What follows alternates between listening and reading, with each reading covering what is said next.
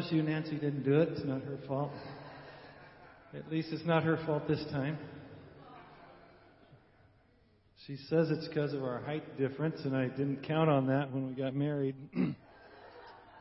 But somehow tweaked it. But we're good to go. My voice is not in pain, so that's good. Good stuff. You know, the text today is kind of a difficult text, and so we had a good time in class with it. Next week we'll be looking at Romans 8. If you'd like to come to class at 3 o'clock, we're really excited about it. And having a really good time. But Romans 7 is a little bit tough.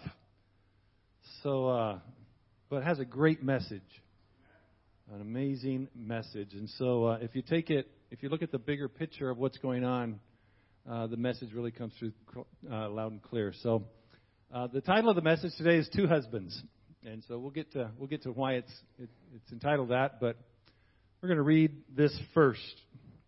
I'm just going to read the difficult part of Romans 7, and we'll talk about some of the other verses as we go through it and make some points.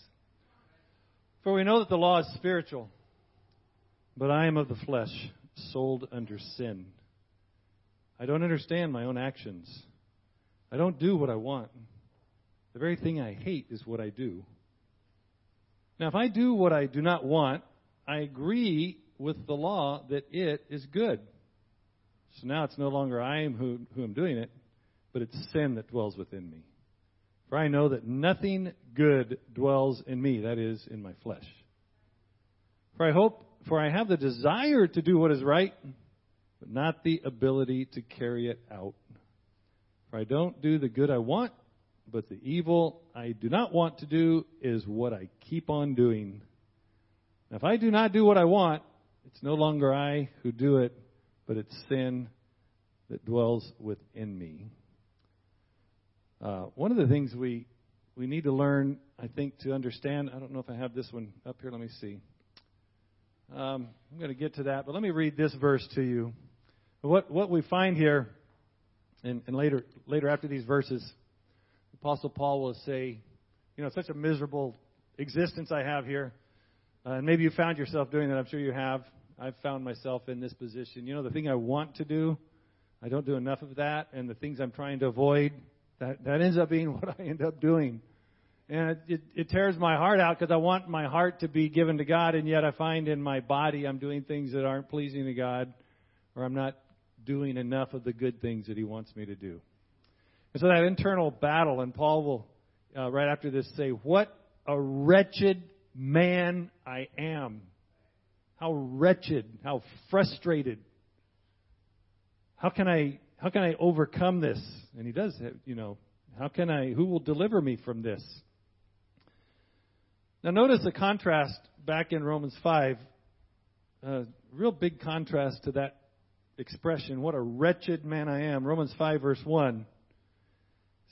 He says, therefore, since we've been justified, since we have a relationship with God by faith, since we're forgiven in Jesus Christ by faith, we have peace with God through our Lord Jesus Christ. Look at that contrast.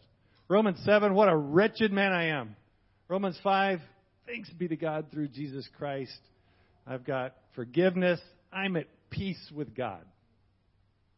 Such a contrast. Peace with God in Romans 5:1. Romans 7, he's describing what a wretched man he is. And so let's begin a quick journey of recalling some of the things he said. In Romans 5, verses 12 through 21, he talks about two men.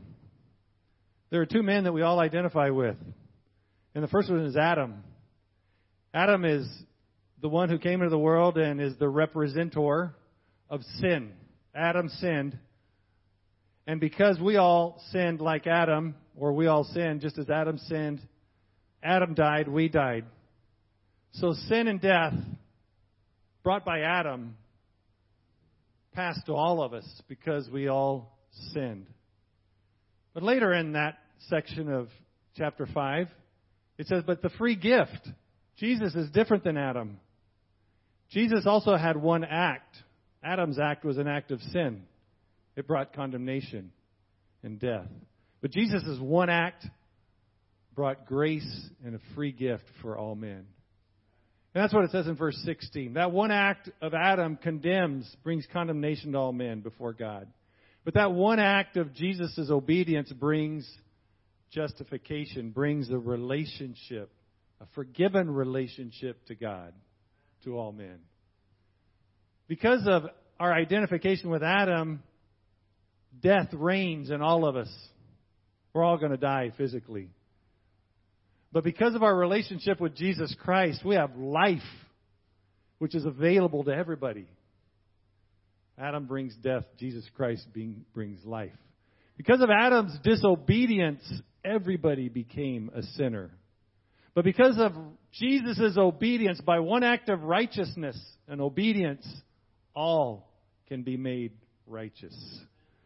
And then in verse 20 of chapter 5, where the law increased, sin increased. Now the law came to increase the trespass. But where sin increased, grace increased even more. Amen. And so that's kind of the prelude to chapter 6, because then in chapter 6, the obvious question is, okay, God's grace increases, abounds more than the sin that we came through Adam. Wow, I could just kind of do anything I want then, right? So that's one way of viewing sin. How do we deal with sin? Adam brought it into the world. We copied it. We became condemned. We became alienated from God. But Jesus Christ, the free gift, came into the world. And through His act of obedience, we're all able to be made righteous. Two men in Romans 5. Two views of sin. So how do we view sin? Romans 6 starts this way. What should we say then? Shall we just continue in sin that God's grace may just continue abounding? That's a modern day hedonist. A hedonist is the person who loves pleasure and involves himself in all kinds of sin because he's seeking the pleasure.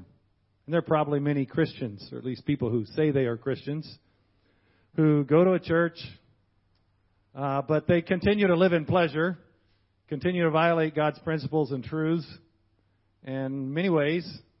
And so trying to have the free gift, but really continuing to live in disobedience to God. Two views of sin. How do we deal with it? Just continue in it and watch God's grace abound? Paul says, of course not.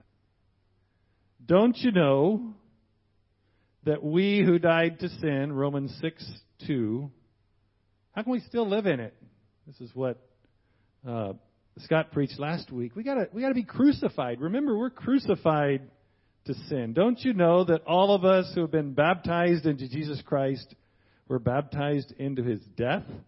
We were therefore buried with Him by baptism into death, in order that, just as Christ was raised from the dead by the glory of the Father, we too might walk in newness of life. We have been crucified with Christ, and so that's why when we were baptized into His death, we ourselves were dying. We ourselves were saying, I'm dying to sin. And we ourselves with Christ were joining in that death. And just as He was buried in a tomb, we're being buried in water. And just as He came out of the tomb, we're coming out of the tomb of water to live a new life. And so there are two views of sin. One view of sin is just to keep on practicing it like the hedonist, and God will cover it. That's not going to happen, by the way. God's not going to cover sin on those terms. And the other way to deal with sin is to die with Jesus Christ and die to sin. And when you die with Jesus Christ and die to sin, because of your faith in Jesus Christ, God covers your sin. And He raises you to walk in a new life. And so we walk as resurrected people. We walk around as people who are now raised to find and explore what God wants us to do in this new life. And that's just a wonderful, wonderful thing. verse 17 says of Romans 6, "Thanks be to God that though you were servants of sin, you have obeyed from your heart that standard of teaching, the gospel, the plan to which you were committed." You've obeyed from the heart. A heart that has obeyed God, been baptized into Christ by faith. There's no way that that heart and that person can get up and say, if I sin, God will just cover it. That heart is too given to the one who loved us. That heart is bent on serving the one who has loved us. And with that in mind, I want us to remember, right now you can find your cracker and your little cup there, and we're going to share the Lord's Supper right now. And, you know, the song we sang, The Heart of Worship. The heart of worship. The heart of worship is exactly what we just read. That we have obeyed that form of doctrine that was delivered us. We've obeyed it from the heart. We've died with Christ. These two things that we do that seem to be sort of a custom, being baptized, taking the Lord's Supper, things that we do regularly. We encourage all people, all believers who are committed to Christ and His Lordship to be baptized as soon as possible and receive the merits of Christ's death for them, to be buried, to be buried and raised with them. But also this custom that we have, the Lord's Supper, which we do in the communion on every first day of the week, is to remember that Jesus died for us. And that's what the bread represents, His body. That He lived and came and He died for us. And the fruit of the vine, the liquid, the grape juice, reminds us of the blood of Jesus. That blood is what secures our forgiveness. Not our own blood. His blood. I don't have to pay with my own life. He paid with His own life. So let's just take a minute to eat the bread and drink the juice and remember Jesus' death, burial, and resurrection on our behalf.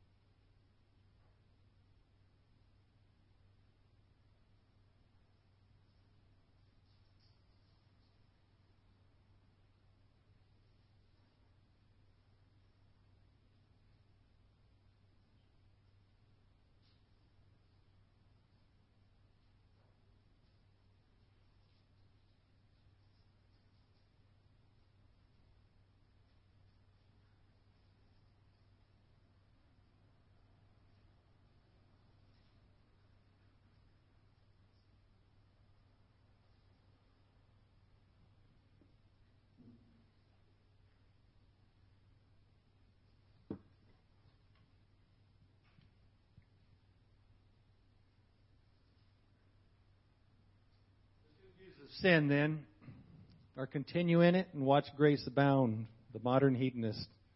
The other is remember that you have died to it, so now live to God. And through this communion, through our baptism, whenever that was, however long ago that was, we declare those two things.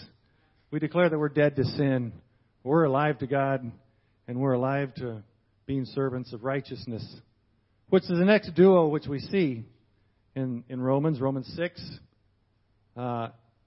There's two views of sin in the way we serve. We read this text that we were once slaves of sin. We've been obedient from the heart to that teaching that we received. And because of that, we are raised to live a new life.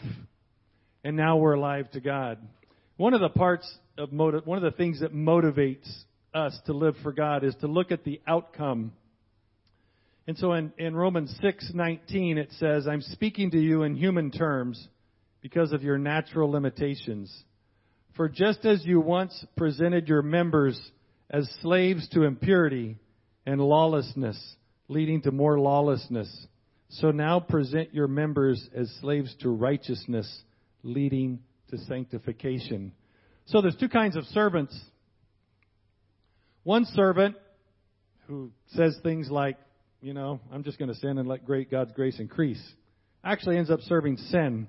What does his sin do? Eventually it leads him even to more sin, and the resulting thing is death, separation from God. But the other servant, the servant of righteousness, because his heart's given to God, realizes the finality of things. And so this person says, I'm dying to sin. From now on, I'm going to be a servant of God, a servant of Jesus Christ. And that leads to more and more and more sanctification. We battle. We all battle. I have weaknesses. We all have weaknesses of things that in our flesh causes us to stumble. We battle against habits, things that we know we shouldn't do. But the more that we remember that we have died to sin, as the apostle is calling these followers of Christ to do, remember you died to sin. That's your solution.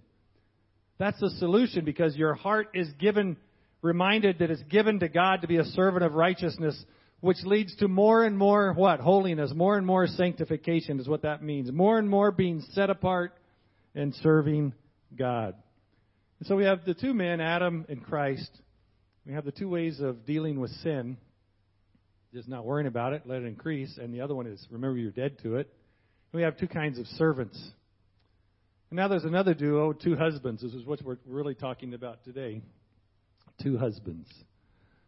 So it's interesting that it starts out with this text. The law is binding on a person only as long as he lives. So, if you don't like the laws where you live, what can you do to get out of them? Just die. Just die.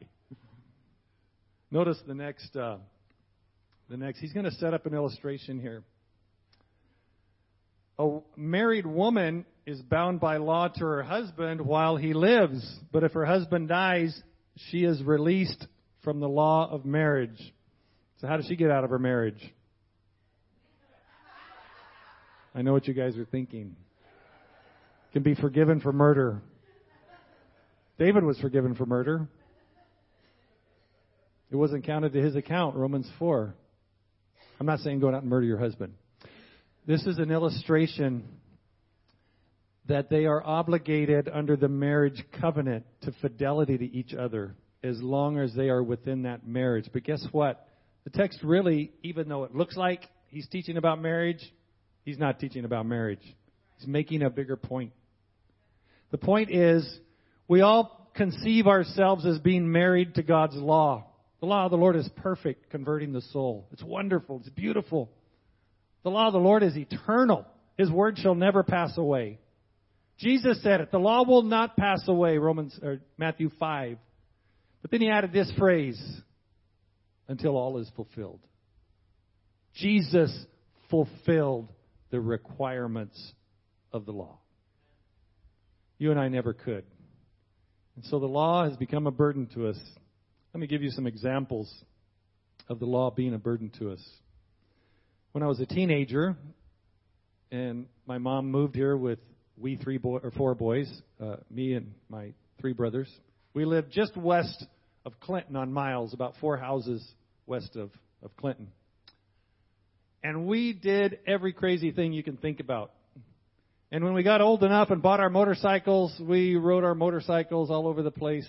I confess, I rode my motorcycle on the street sometimes before I got a license. That wasn't a good thing. Not too much, but I did.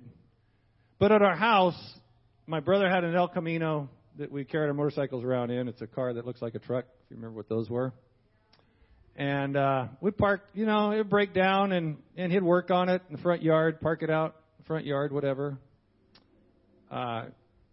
Oil stains everywhere, on the street driveway because we were always rebuilding stuff. We were able to do that because there was no HOA. So my wife and I live in a community with an HOA, and we've lived in other communities with HOA. My grandkids cannot even, in one HOA, my grandkid left a bicycle in the front yard, and the next morning I got a warning. It'll be $25 next time that happens. A bicycle in the front yard. I read yesterday of an HOA that the person was asking, can I park a pickup in my driveway, my own driveway that I own, even though the HOA prohibits it? And the answer is no, you may not. So how can you quit sinning against the HOA? Move back to Miles Avenue.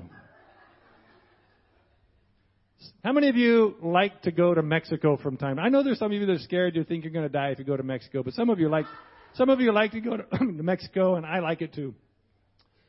I'm going to tell you why you like going. Because there's an avenue like Washington here. How many lanes does it have here? 2 lanes? Or I don't remember. Is it 2? 3 lanes. Okay. In Mexicali, how many lanes is that? That's like 6 or 8. It's as many as you want it to be. If they're marked or not marked, that area, that space is good for 5 or 6 cars. If you need that space, you can use it. And that's okay in Mexico, at least where I've lived. In Mexico, where I've lived, if you are in the far left side of an avenue and you need to make a right turn and you got to do it now, you can do it right now. You could just do that. You could take, what would be 2 or 3 or 4 lanes and just do it. And if you get away with it, people are applauding you. That was a cool move. That was great. Because laws are different. You can, if you want to have birria, you guys know what birria tacos are? Who likes birria tacos? Okay. If you want birria tacos in Mexico, you can bring the goat home, raise it in your backyard. And then you can sacrifice it whenever you want. You can dig a hole. You can cook it in the ground all night.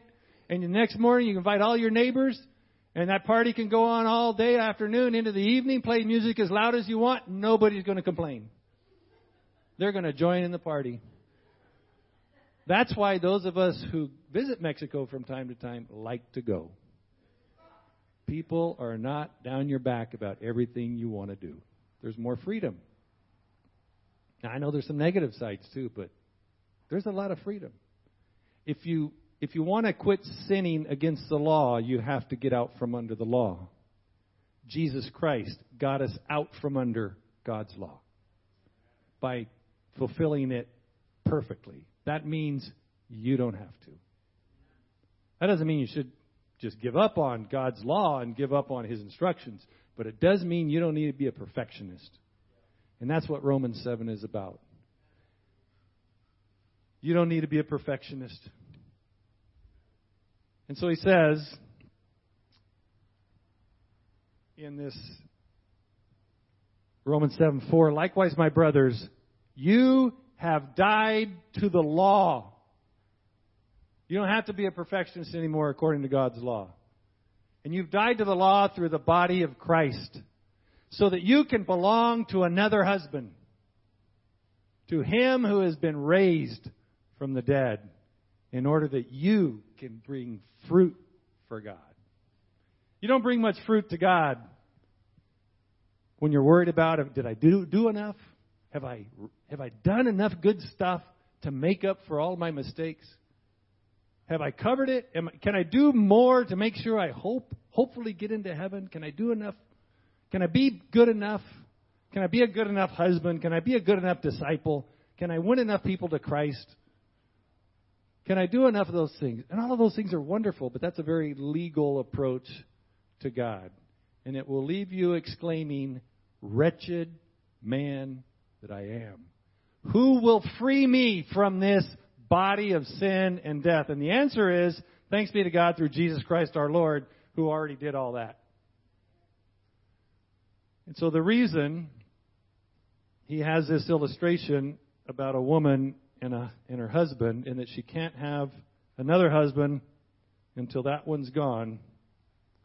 The reason he says that is because the application is that we were like that. We were married to the law. We were married to perfectionism. We were married to trying to keep the law as well as we could.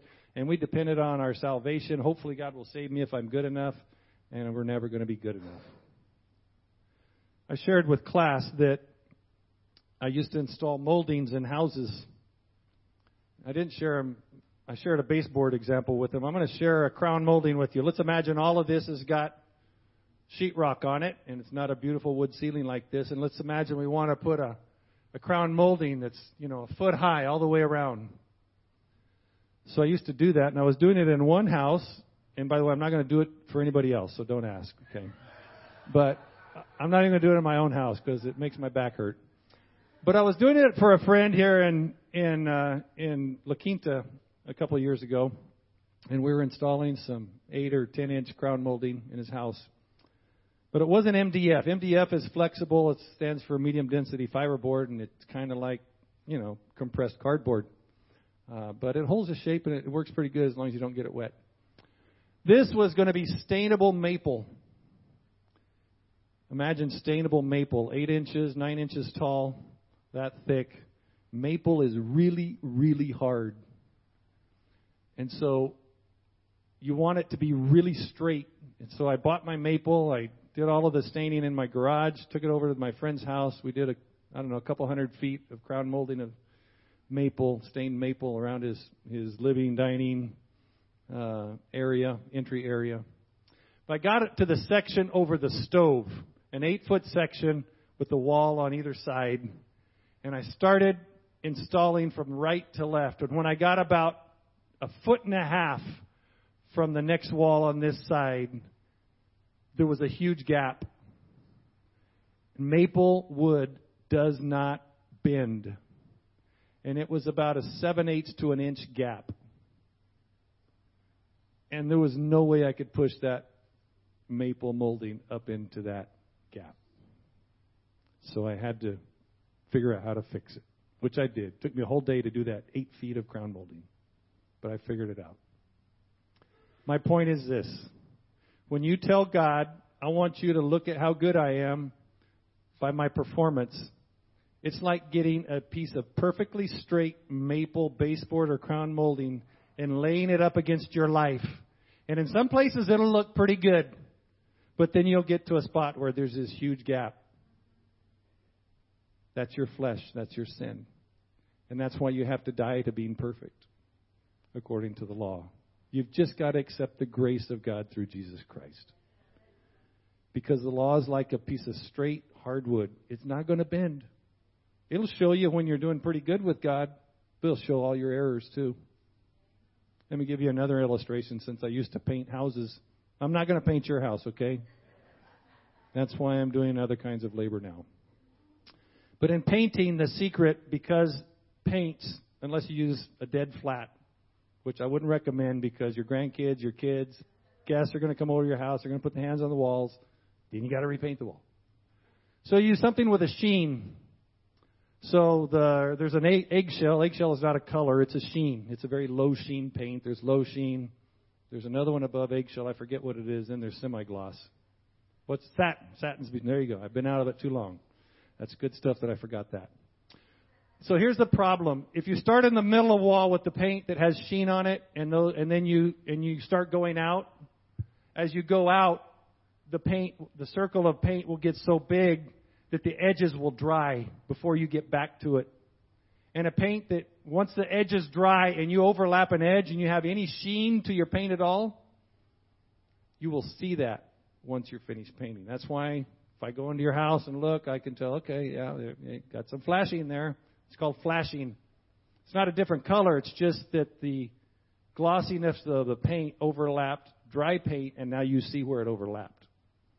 So the only way to solve that is to move a wet edge of paint across your wall.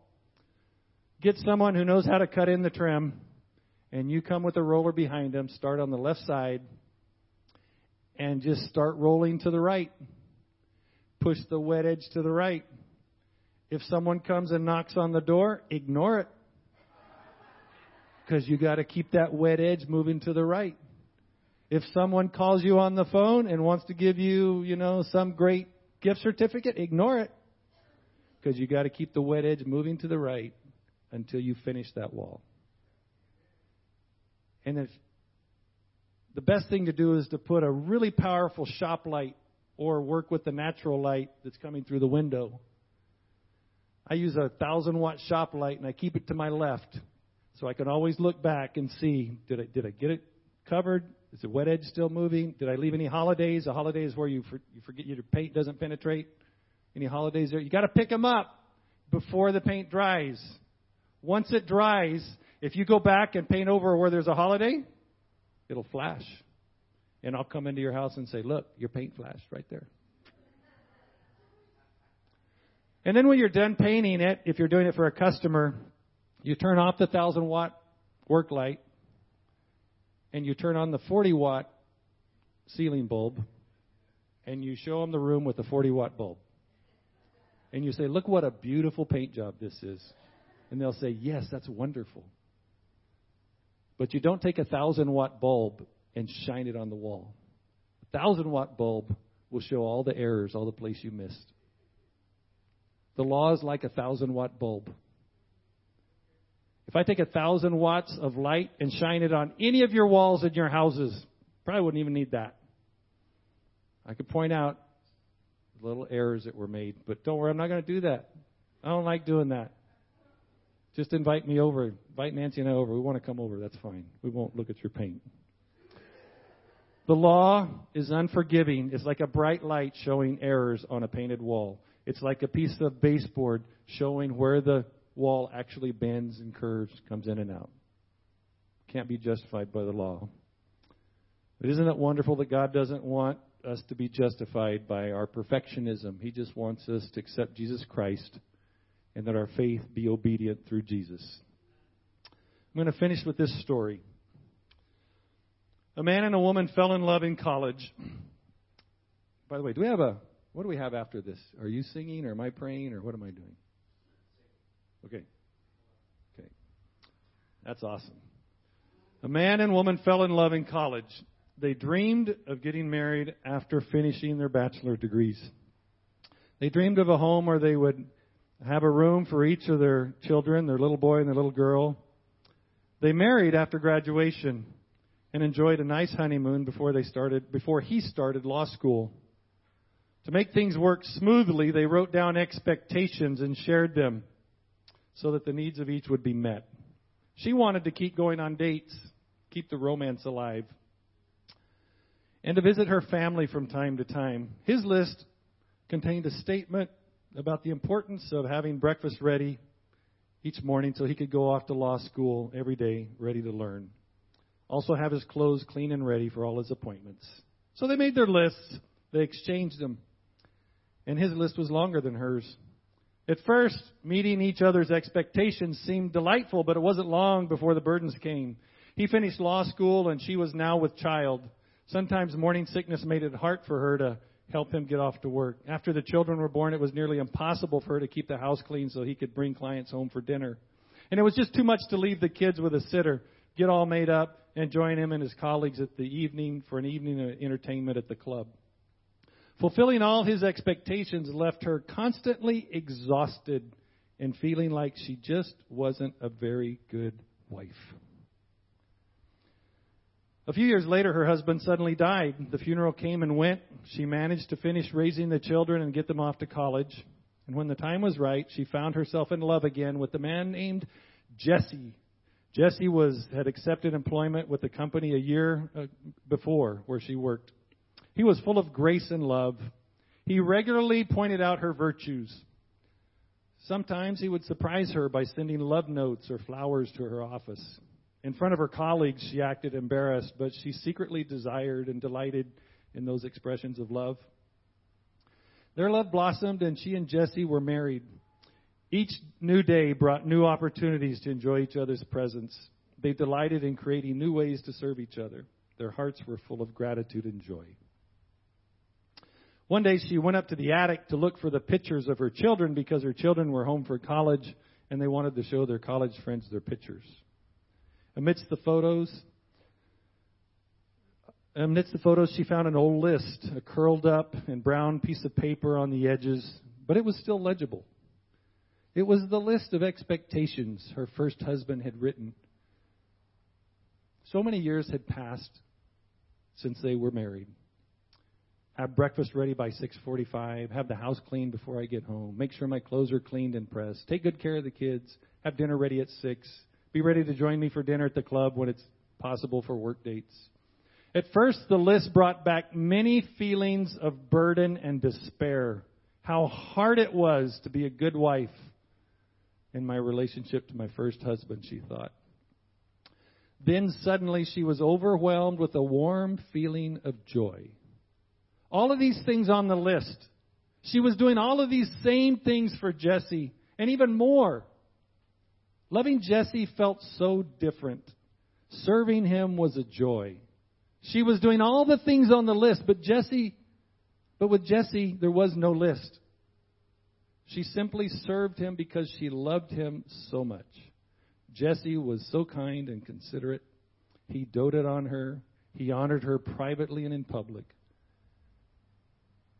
He was always making little sacrifices for her to show his love and kindness to her. She realized how much she loved Jesse because he was full of love and grace. Her Jesse is our Jesus. Romans 7 is about stopping your attempts to earn God's acceptance through being good enough. That'll just make you wretched and miserable because you're not. You can't keep the rules well enough. It's impossible. You're not able. But Jesus is able. He did keep the rules.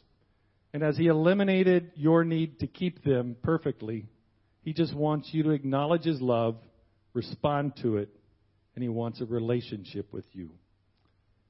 So, Roy, if you could come on up, I would just want you to think about this as Roy comes up and whoever's going to join him.